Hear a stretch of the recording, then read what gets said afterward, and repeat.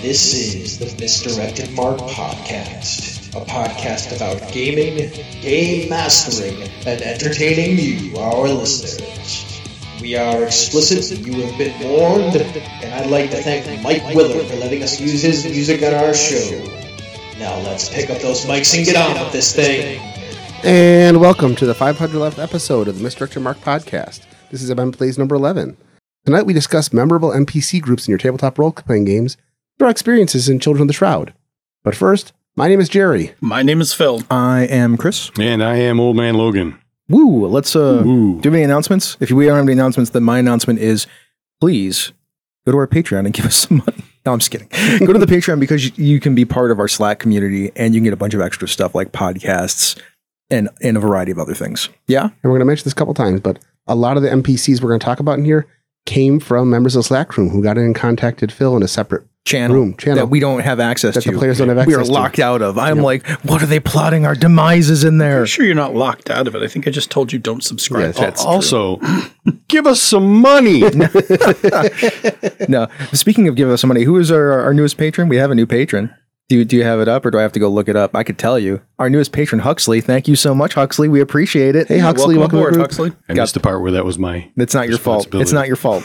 I did that off the cuff. I was hoping that you would like pick up what I was throwing down, but it's fine. That's what you get sometimes with these recordings. That's why they're fun. Yeah. All right. That's while we edit these things, we also just like leaving those fun bits of stuff. So let's move on to the main segment. Let's just get right into it. In our recent Children of the Shroud episode, Like a Rolling Stone, the heroes were introduced to a group of classmates. These NPCs are going to be recurring characters who also form a group of allies, foils, and possible rivals. However, they were presented in a way that made them both interesting and likable. So, tonight we're going to discuss some of the ways to make groups of NPCs that players will want to interact with, while also making them part of the world. Now, we've tackled NPCs and recurring characters before. Go check out MMP episodes 440 and 448 to hear some of those past discussions. In those, we discuss what makes likable NPCs and the advantages of using recurring NPCs. We're going to be discussing both of those this week. Workshop! Talking about groups of NPCs, how you make them, what do you do with them, why do you keep them around? Your players need somebody to talk to, so make some NPCs here in the workshop. And don't suck. Most RPGs have dozens, if not hundreds of NPCs, but sometimes you'll want to create a group of NPCs that the characters will interact with, a group that the players will want to return to again and again. Pick NPCs with personalities that complement the heroes or can act as likable foils. So you want to pick NPCs with similar interests that will give the hero someone to talk to. This gives the players a chance to explore their own characters through role-playing. In Children of the Shroud, the character Ash and T both started talking because they both like punk music. NPCs with useful traits that fill in gaps that the party lacks without overpowering them will give the heroes a reason to interact with them. Dee's healing powers, for example, will be used in the future. Plus, she's fun to be around. Man, we hope these healing powers will be useful in the future if we need them. I really hope that we don't need them, and I don't see how we don't need them. We're just going to get our asses kicked by something, I'm sure. Mm-hmm. Eventually. Anyways, NPCs who challenge the heroes in a playful but, not too mocking way will give the heroes a friendly rival. Think of Donatella. She seems to enjoy mindlessly needling Silas for some reason, but doesn't take it too far. She seems like a nice contrast to Lisa, who is definitely a very much more aggressive rival for Silas. Mm-hmm. Absolutely. Also, fun personalities are just fun to interact with. If the players are having fun, they're going to go back to those NPCs again and again. These interactions with Gunny are great. Oh Amazing. my God. That moment in that game where we were like, so you're going to ask her out? And Gunny's like, what are you talking about? I'm oblivious. What now? Huh? I'm already ready to burn down somebody just to stop them from hurting Dee. This is going to be a good thing. Like Stoker's standard, that feels like Everson's standard. Everson every day. Like just being awkward around girls in role-playing games. I mean, I got a series of role-playing games where that's happened. Yeah. That's why That trope is so old that I was hoping he was just going to like 180 it and just, Everyday Everson. There's a little bit of me in all my characters. One word of caution, though, bullies, right? NPCs that overshadow the party's abilities and characters who are too insulting or sarcastic can drive the players away. Not really going to work if you're trying to create a group that they want to interact with. Mm-hmm. So obviously you don't want to kind of inject that kind of toxicity into your NPC pool. NPCs don't always have to be likable, but they should be characters that the players enjoy interacting with. Like Lisa. Lisa's not necessarily likable right now, but she's fun. Whenever she shows up, we have fun interacting with her. So there's a thing about that character. Mm-hmm. She's been burned by the fact that Silas and her have history, and Silas kind of stopped being her friend. Yeah. I understand that as Silas, so I can play off that. Like, I get why she's not super happy all the time. Mm-hmm. So it makes it easier for me to play that while the audience, there's an audience listening to the thing that we're playing, doesn't necessarily know that. I mean, they know it now because I just said it, but you know. So I was just going through this list and thinking about the characters because I know how we actually, like, I know how all those characters got created. And then I know how they got to the table. Some of it's on purpose. Some of it's dumb luck. Some of it's inspired by the gameplay. I plan out some of the stuff. I don't plan out other stuff. And then I just go and see what works. Sure. Makes sense. So like, for instance, Ash's description was they had a punk look. So knowing that T had a punk background, I was like, cool, I'm just going to make them, like, I'm going to presume they're friends and they have this musical background thing because that's a way for T to interact with one of the NPCs in that scene. For D, like D's healing powers, that was picked by, you know, one of the Slack room people. And also they had written that they were like incredibly bubbly. Yeah. In fact, if I remember correctly, I think that's an Andy Fox one. And Andy Fox based all of her characters on dogs that like from her life. So thank you, Andy. For that one, like I didn't practice being D at the table, but I just took a stab at it when we started and then it seemed to click. Donatella was strictly from, there wasn't anything about Donatella that made her antagonistic towards Silas until I asked the question at the start of the session about rumors. Yes. And then I just decided to take the rumor and attach it to an NPC. And I did that literally while I think we were sitting at the table before the game started. Yeah. Oh, and then D and Gunny, that was a case where D was super excited to see Gunny here. Kind of thing. But also that was done on purpose because Gunny's the outsider. Yes. And so to play against the outsider trope, which is everybody side eyes you because, you know, you haven't been here before. Plus you have this kind of weird background, like you should have manifested earlier. You should have been part of the club earlier. There's some weird shit with you.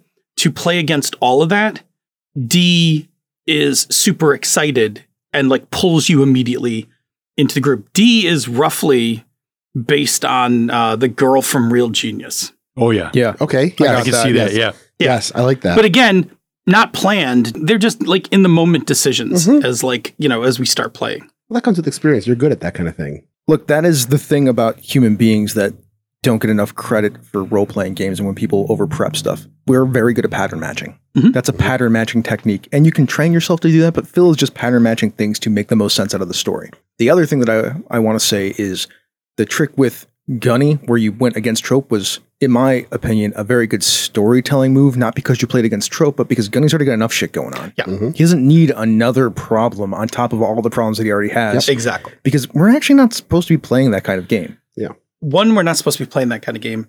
Two, if you're a patron and you've listened to the behind the screen, I have a very specific, so I'll just tell listeners here, I have a very specific goal with this story number 2.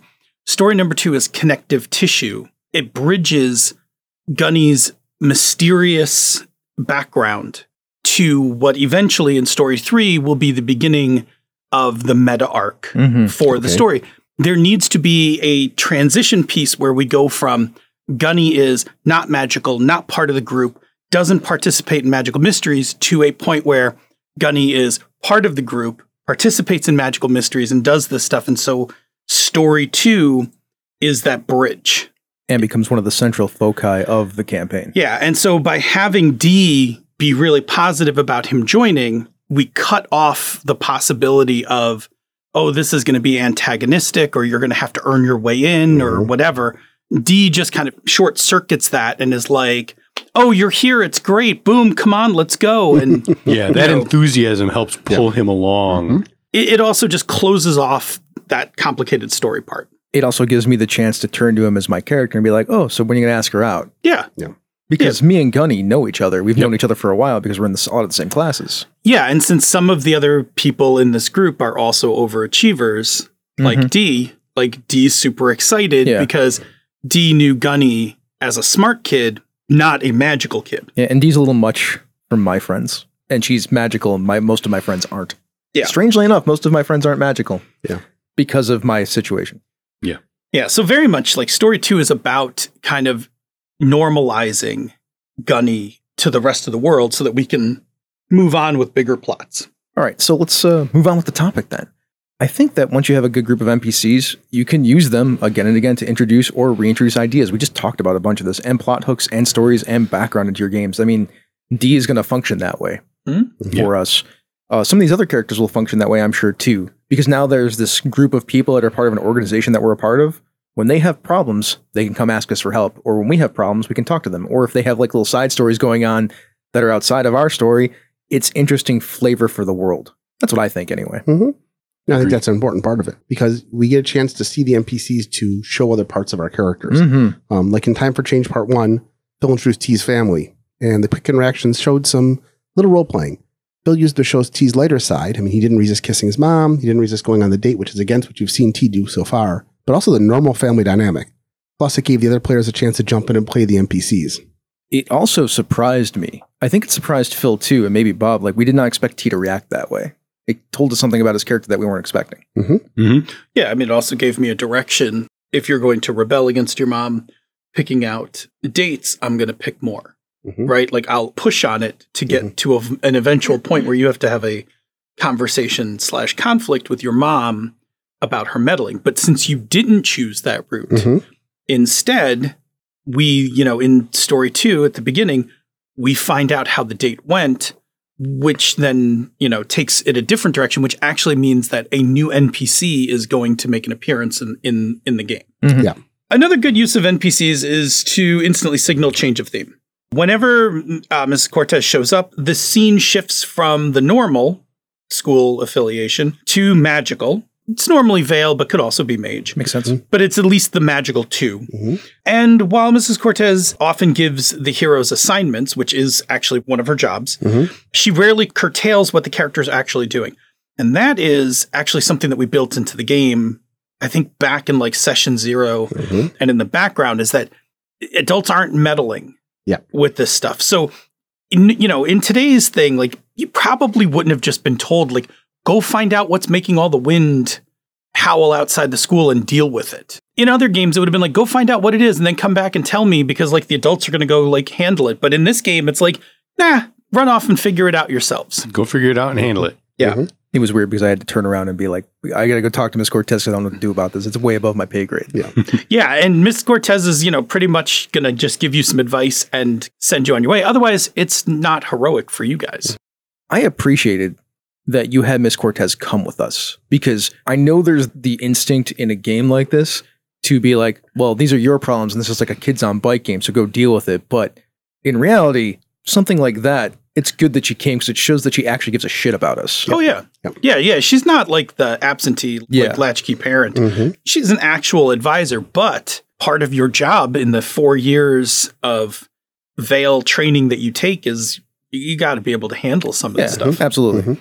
But also, from a strictly meta perspective, I can't have NPCs, higher powered NPCs coming in and solving problems. Sure. But like that's what I mean. Like, it's you balance. You did a good job of balancing the fact that like I don't dislike her now because if she would have like not came and helped us, I wouldn't have trusted her in the future. And she didn't overshadow us. It's a very sticky line to walk, but she was there and we were just talking anyway. So I think that establishing trust with NPCs is a huge thing. That NPCs that act within their character but don't betray the characters, don't constantly interfere and meddle in stopping them from doing what they want to do makes a huge difference. You only get one chance to betray a character with an NPC. After that, they are always on guard for it. Especially me, unfortunately.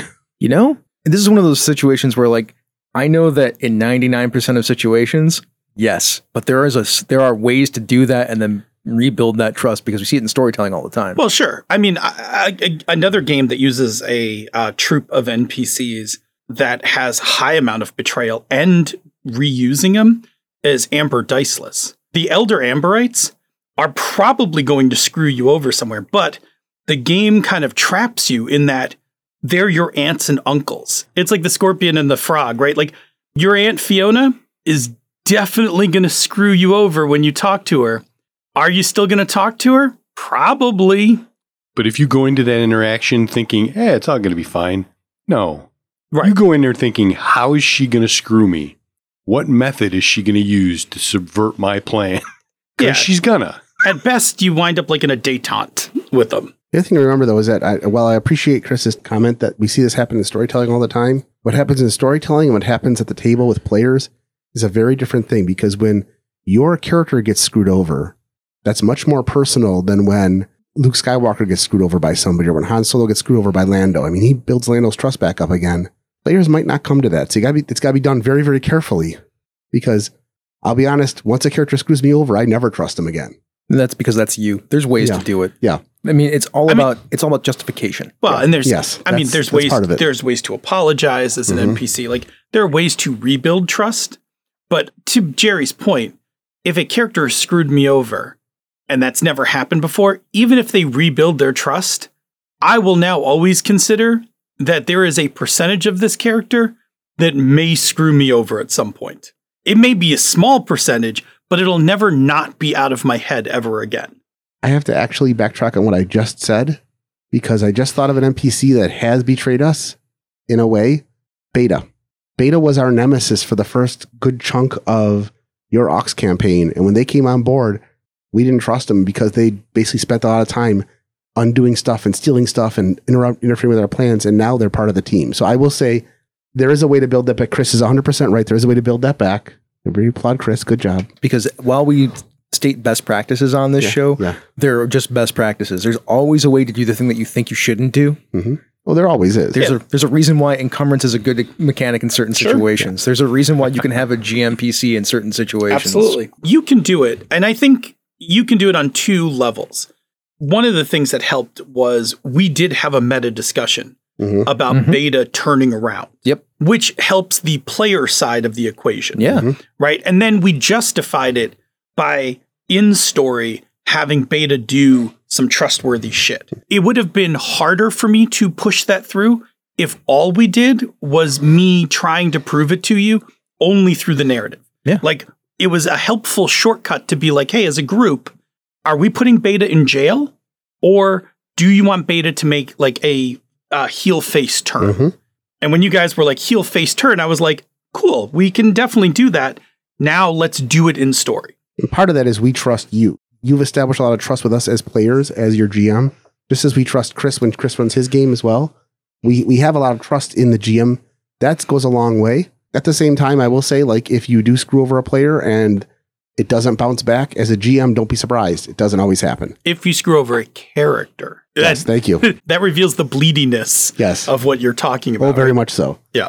The reason that we trust Phil, aside from him building up trust with us, is because he told us he wasn't going to do it. When you stop and talk about that situation, that is the primary, probably the best way to get that story beat in there, that storyline in there. There are other ways to do it, but they're a lot harder. Yeah, if I wanted to thematically in Ox have you constantly worry about where beta stood, we would not have had that discussion. No. Like, I would have had beta like make amends and do all this stuff in story. But somewhere in your heads, you would always be like, should we leave him on the ship alone? Like, is that a good idea? Yeah. But by having the discussion at the meta level and saying, hey, I'm taking this off the table. We're going to all make a decision now. And this is where we're going in the story. It lets you guys relax on it and lets us just actually play through and like, cool, now let's make the story justify the behavior. Yeah. Or the target behavior. It is the primary path to victory, but there are multiple paths to victory in that situation. Oh, absolutely. As a result of the way Phil has been playing Ms. Cortez, the players now look forward to her appearances because it normally signifies something magical, in other words, fun, or it answers or at least gives direction for the crisis that we're currently in. Even though her role as a teacher and adult would normally be a foil to the characters, she ends up being a welcome inclusion whenever she appears. I'm like tweaking every time somebody says fun. At least we're doing a fairly decent job of defining fun in these conversations. She's like Dungeon Master. She is like a Dungeon Master. Yeah. Like, just turn around, like, oh, Dungeon Master. Like, yeah. That's from the original 80s cartoon. Yeah. For our youngin' listeners. By the way, they show up in the movie. That's good. I saw that clip. No, never mind. Never mind. Listen to Thago with Advantage. You get a cool couple tidbits of information from Jared there. There you go. Okay. At the same time, Lisa, Silas's rival, academic rival, plays a similar role. Whenever Lisa appears, it tends to signify some sort of non-critical confrontation is about to occur. I would even go as far to say that when Lisa shows up, it enforces that we are in a high school motif. Yeah. We are in the non-magical high school part of the game. from taunting to trash talking to actual contests of skill and knowledge. A scene with Lisa is always going to be dynamic and fun. But here's the thing.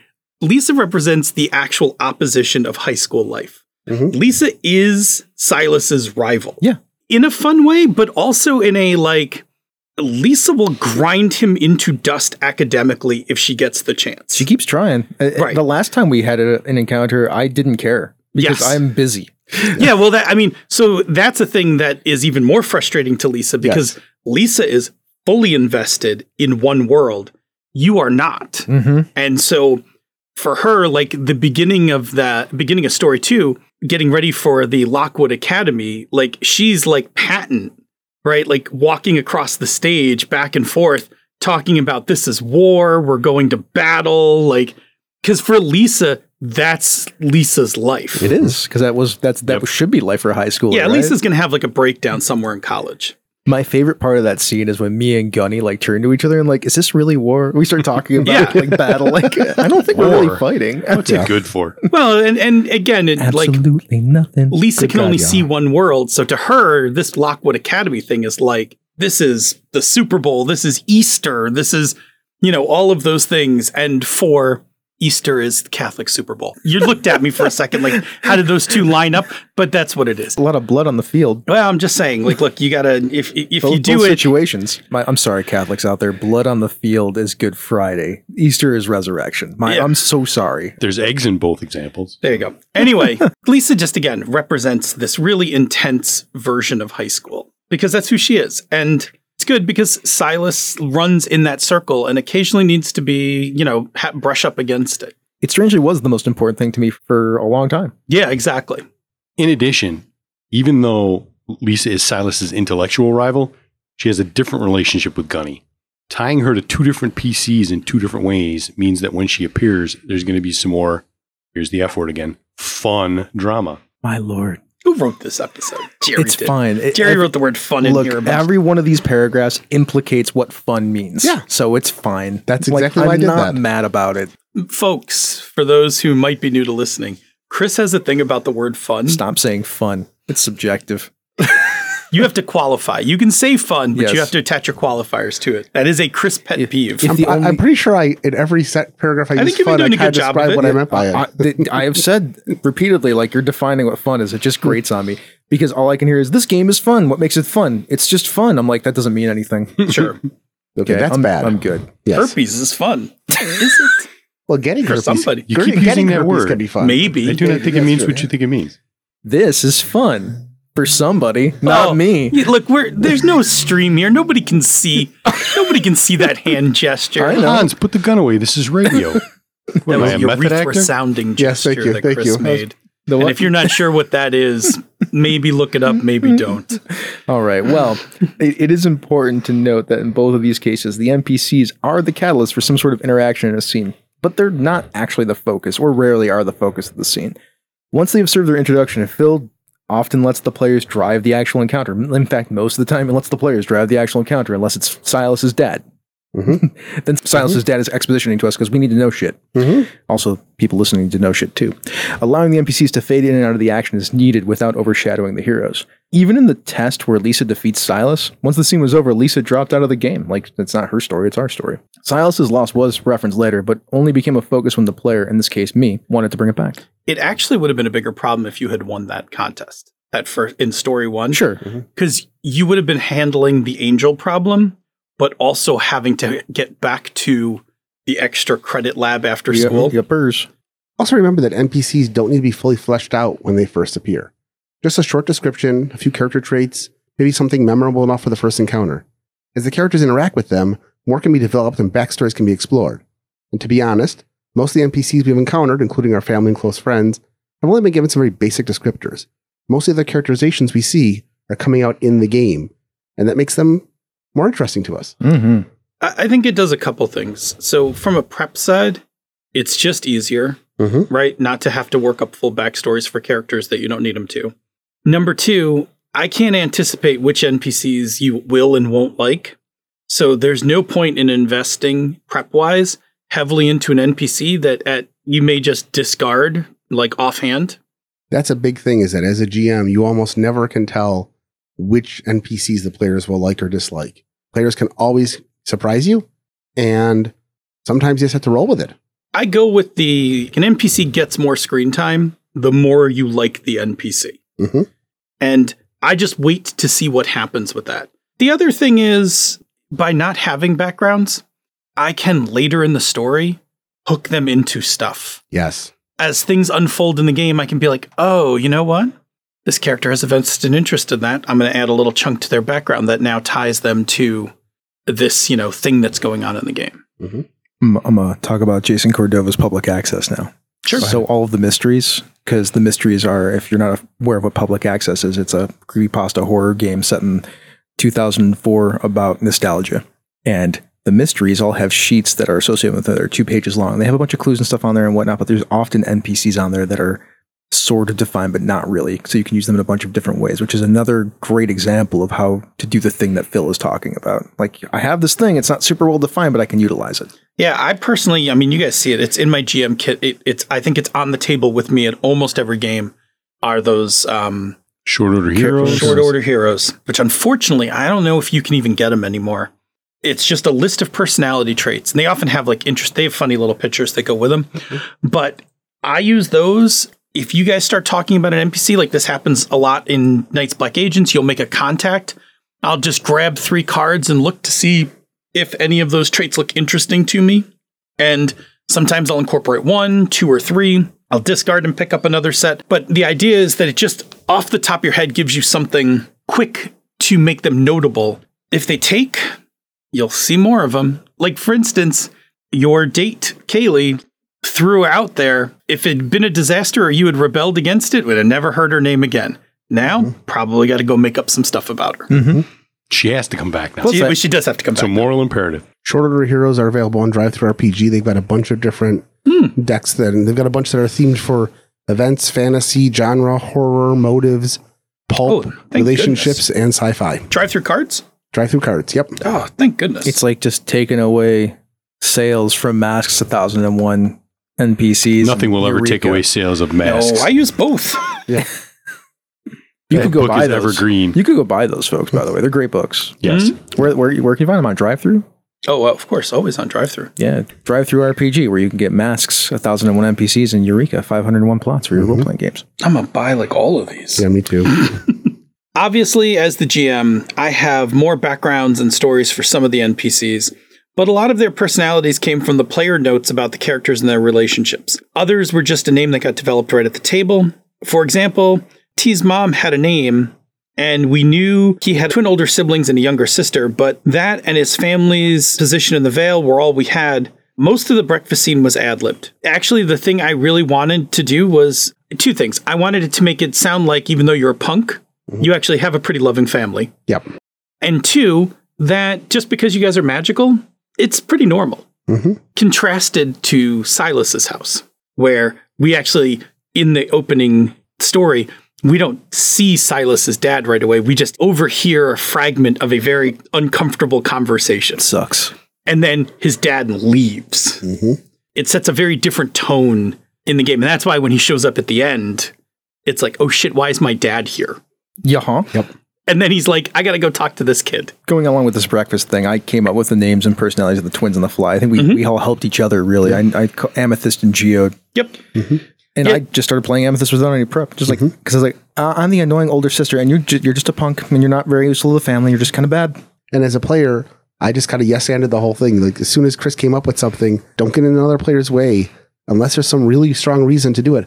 Let the other characters develop these NPCs for you, because it becomes a lot more fun to interact with them. The only 2 that I had a grasp on as we entered that scene was that your dad was, making breakfast, which is one kind of a symbol of like where he sits in the family. He's very connected to the family. He's cooking. He's making breakfast for everybody before they go to school. And then to make your mom, the mom who's like, oh, I got to find you a good girl, a good magical girl. And that's like a little stereotypical, I feel but like it was she's like playing fun. Matriarch. Yeah. What's that? I feel like she's playing the matriarch. Yeah, and it like very was much so. Yeah, and it was kind of fun, kind of fun to do that, she's sitting at the table, snake hair and all, like, you got to find yourself a nice magical girl, like settle down, that kind of thing. I do have to say, it is important to make sure that when you start playing NPCs in the game, that is okay with the game master and the person who's connected to those NPCs most strongly, that it's okay with them. And we have a boatload of safety tools on the table, including we have script change for rewind and editing. So like if it wasn't okay,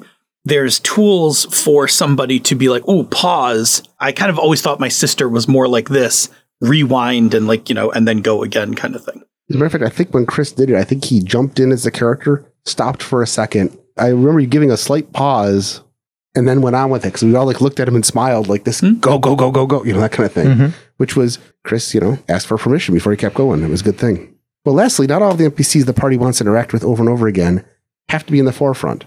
Sometimes it's going to be a bit character created on the fly when the GM needs someone for a scene.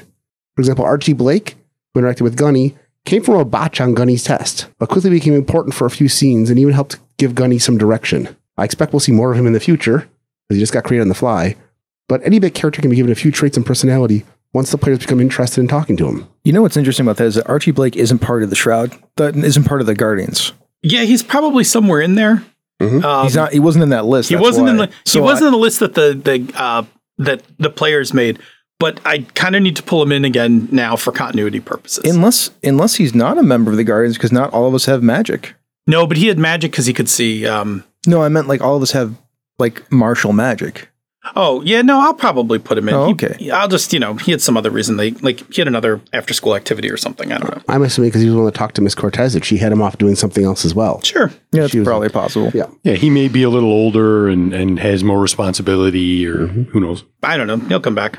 I do want to bring up one more point is that NPC groupings, like how do you introduce a whole bunch of NPCs all at once? Because Phil introduced a good half dozen more NPCs at the same time. And I can't remember who all of them are, but I do remember who some of them are. And that's probably on purpose because then we can cycle back around to touching on those other NPCs later when they become important. But what were you thinking when you did that out of curiosity? When I'm doing prep work and I'm kind of working through how I think a scene's going to go, I draw heavily on TV, comic books, things like that. So I'm picturing what does it look like when Kitty Pryde first meets the X-Men, like sees them in the danger room.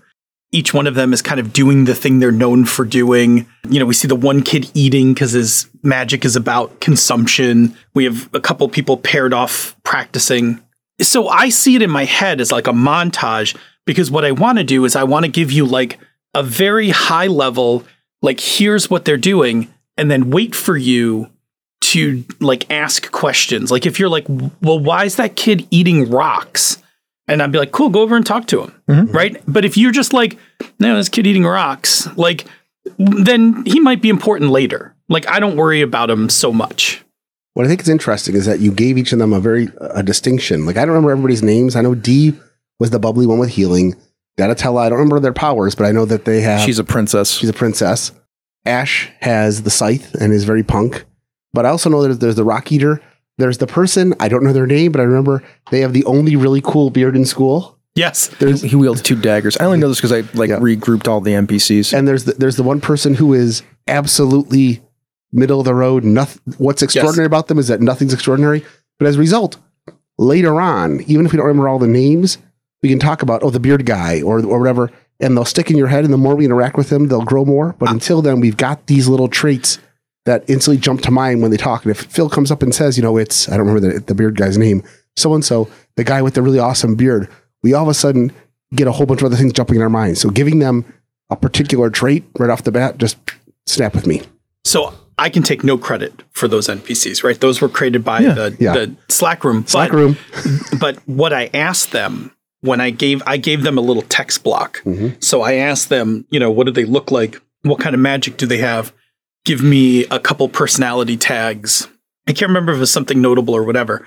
It might have just been the description, but that's what they packed into those things. And some of those are very Senda and I'll specifically call it Senda and Andy because they're really good at picking these like weird little traits. Has the best beard in the school. Like that's just like, it's a weird one. But when you think about it back at that age, like, no, it's a big there was deal. Somebody in your school who could really grow a beard. Like when everybody else is like patchy or I was like total baby face kind of thing. There's like somebody who's got like a beard and you remember that. I'm going to aside us now because you mentioned the X-Men and Kitty Pryde, but I'm going to talk about that X-Men cartoon from the 90s. Which one? The original Fox one or the Generations The one? original Fox one. Sure. So the first 2 episodes are Night of the Sentinels. And it starts with Jubilee. And it's Jubilee getting introduced to all the X-Men characters. That animation is so bad. Yes. Oh, God. it's painful. Did they fix the color changes that they had when they first released it? I guess. I couldn't remember between now and 30, what was it, 20 years ago? You notice that there's a couple scenes where people change from being African American to not African American in the same scene. I mean, there's a bunch of editing mishaps in there. Yeah. Like, they're bad. But it does introduce all the characters. Yes, it does. The comic books always have this issue, right? Like, especially if you're using non-established characters, you very quickly need to establish kind of a little bit of personality and their power. It's a bad cartoon, too. Yeah. Yes. Season 2 is much better. Except that the theme song It's great. might be one of the greatest theme songs. That theme song slaps, yo. Yeah, it does. Right? You can just hear it. And I guess they're on track for X-Men 97. There's They going are. to be That'd be interesting. I'm looking for it. That's why I'm watching it. I'll have to go back and watch it because I tried watching it and then I was like, I was with Chris. Season 2 is better than Season 1 animation. When I was watching it, I stopped watching it after like episode 3 or 4. When I saw like all the villains walking through downtown wherever wearing their costumes. It's like, oh, look, it's Pyro wearing his Pyro outfit going to get for some breakfast. kids, right? Yeah. Like, it's Gambit's wearing his costume the entire time. Anyways, my point of that, I mean, aside from bringing up terrible animation and how bad it is, was they actually do a not halfway bad job of like introducing each of those characters. Now, it's a visual medium, right? Yeah. So in the role-playing medium, we have the things like has the best beard ever as a visual description for us to like latch onto, or is completely plain and does nothing, or is super bubbly and then Phil plays up the super bubbly part, or Princess is up on me and tells me I'm a terrible person because I drove her friend away. Yeah. Because that happened. Yeah. So I'll go back to Amber Diceless. I'll ask Bob a question. This is my own personal jamming style, but I have a particular way that I like to start Amber campaigns because for the same reason, you kind of need to meet all the family and all the family needs to meet your character. We played several campaigns. What's my typical opening? And you've done this in other games besides Amber. Yeah. A party. Yes. Oh, a party. Nice. You always started the campaign with a party and you walk around and you meet people. Imagine that. Yeah, so great way to introduce a group of people is the way that you did it. Another trick that I've used, which if you have these things and you're playing in person or even online, it's hard to introduce a bunch of NPCs all at once if you're just like rattling off a bunch of names and things like that. Correct. So what I did was, and I've talked about this on the show before, is I had pictures of people that I taped to index cards that were folded up and then covered them with other index cards to hide their names. So I let the people go and talk to them. And then I could do the thing that Phil was doing with these introduction of these characters instead of like looking around a room and seeing everybody. When you walk up to somebody and talk to them, when you introduce yourself and they introduce themselves, I take the name, the cover off the name tag. So then you have that interaction. I think that's a great way to do large groups of people and especially like parlor mysteries with a number of NPCs that you need to introduce right away. I'm going to note two so I don't forget them. One, I want to talk about Amber, and one I want to talk about Long Live the Queen. But along the same line, for Amber, I was very fortunate that way back in the day in the 90s, one of the players in my original Amber game was an artist. And for those who've read the Amber books, there are these cards called the trumps that are each family member, and you use them to psychically contact family members. And so each one is like a tarot, and it has the character drawn on it. And the drawing of the character is pretty characteristic of who they are. Mm-hmm. So I was very fortunate that my player, between campaigns one year, because I played in the summers, he drew the entire set of trumps, illustrated all of them. We then color printed them. This is like 1992. We color printed full sets, laminated them. So when we played, I could hold up a card and be like, this is Kane. And you would see like his green colors, his pirate looking outfit. This is Blaze. And sometimes I would have props for them. Like Blaze always had a wine glass in hand because he drank a lot, that kind of thing. But those, going back to the same thing you were saying, like having that visual connection, having a prop that connects you to a particular NPC, exceedingly good. In my Long Live the Queen game, we have a whole bunch of NPCs in the game. and I have a page called the Lookbook, which I go into Google Images and I grab pictures of either random people, models, or actresses, actors, or whatever, and assign them, like name them as the NPC. And then when Senda and I are playing, I will share screen and pop up the lookbook and be like, oh, let's remember this is this NPC, this is this NPC, that kind of thing. And it just helps to like reinforce, each of the NPCs. All of these things are excellent methods with which to introduce, reinforce, and remember NPCs. Yeah, because I think it's nice having a large amount of NPCs for the players, having a way to index and reference them. I know in our Forgotten Realms campaign, we had a spreadsheet of all the NPCs and kind of a quick description of when we met them. So like, oh, that farmer that lived outside that town, like, when you guys went to bring the barrels of ale to the, lands in the Far East or something, like that guy's name is in there so that and especially in a game like Forbidden Lands where you might pass by that way again, you might be like, oh yeah, who is that guy? Like quick check the spreadsheet. Oh yeah. The couple of ways that I've seen that are great for indexing that is we have our own method around at least my games, what's called the campaign tracker. It's got a list of all the NPCs with like their name is bolded in bullet points and there's like a line or two about them like right next to it. And they're rolling the story up to that point. The character keepers from a lot of Gauntlet games have usually a spot in them that tracks any NPCs that you have met. You can list them yourselves. Like I know Public Access has one. Like I've been filling it in while we've been playing. It's important to keep that because it's not my job to. Well, and especially because we're playing things with mysteries. Like things with mysteries need better information management. And that's our recap of recurring NPCs and NPC groups and RPGs, specifically our Children of the Shroud campaign, plus some techniques that we hope that you'll find useful to utilize out there.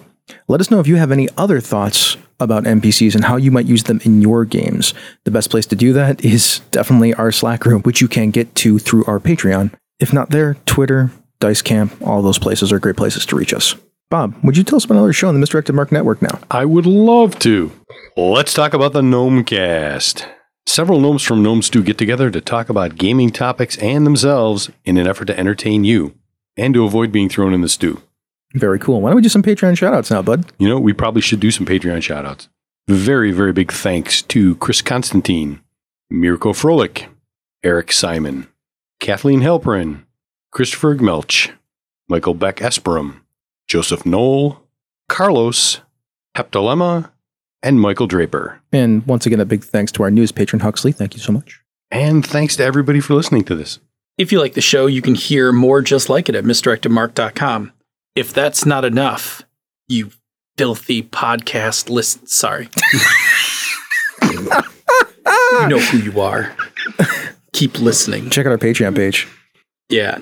Go check out our Patreon page. I dare you at patreon.com/MMP because you want to check it out. And there are hundreds of bonus episodes available for your greedy ears to listen to. Last time I looked and posted a thing, there was at least 284 MP3s, and I know there's more than that. That is whole bunches. Aside from those bonus episodes, the after show and the Bamboo Lounge, you also get our MM Plays game stuff like Phil's nifty setting document for the Children of the Shroud, our characters from that game, the mods we're using, and Phil's Session Zero worksheet. Beyond that, there's Chris's game development notes on the Lamplighter system, which is going to power the Streets of Avalon RPG.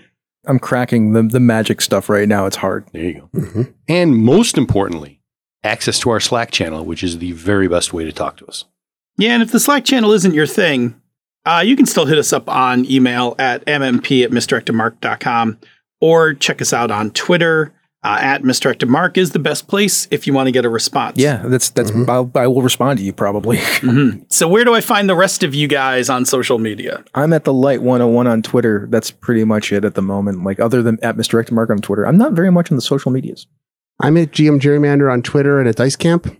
I'm at Robert M. Everson on Twitter, and someday in the not too distant future, hopefully Dice Camp if I remember to do it. I have a Dice Camp account, but I don't really know how to use it. Somebody's got to show me. It's Twitter-like. It's Twitter-like, but I don't I can't figure out how to get inside of like following people and like the groupings and things like that. I'll see what I can do to help It you. needs a little help. What about you, Phil? I'm DNA Phil pretty much everywhere. You can find me on Dice Camp. You can find me on Twitter. You can even find me on TikTok as DNA Phil. Yeah.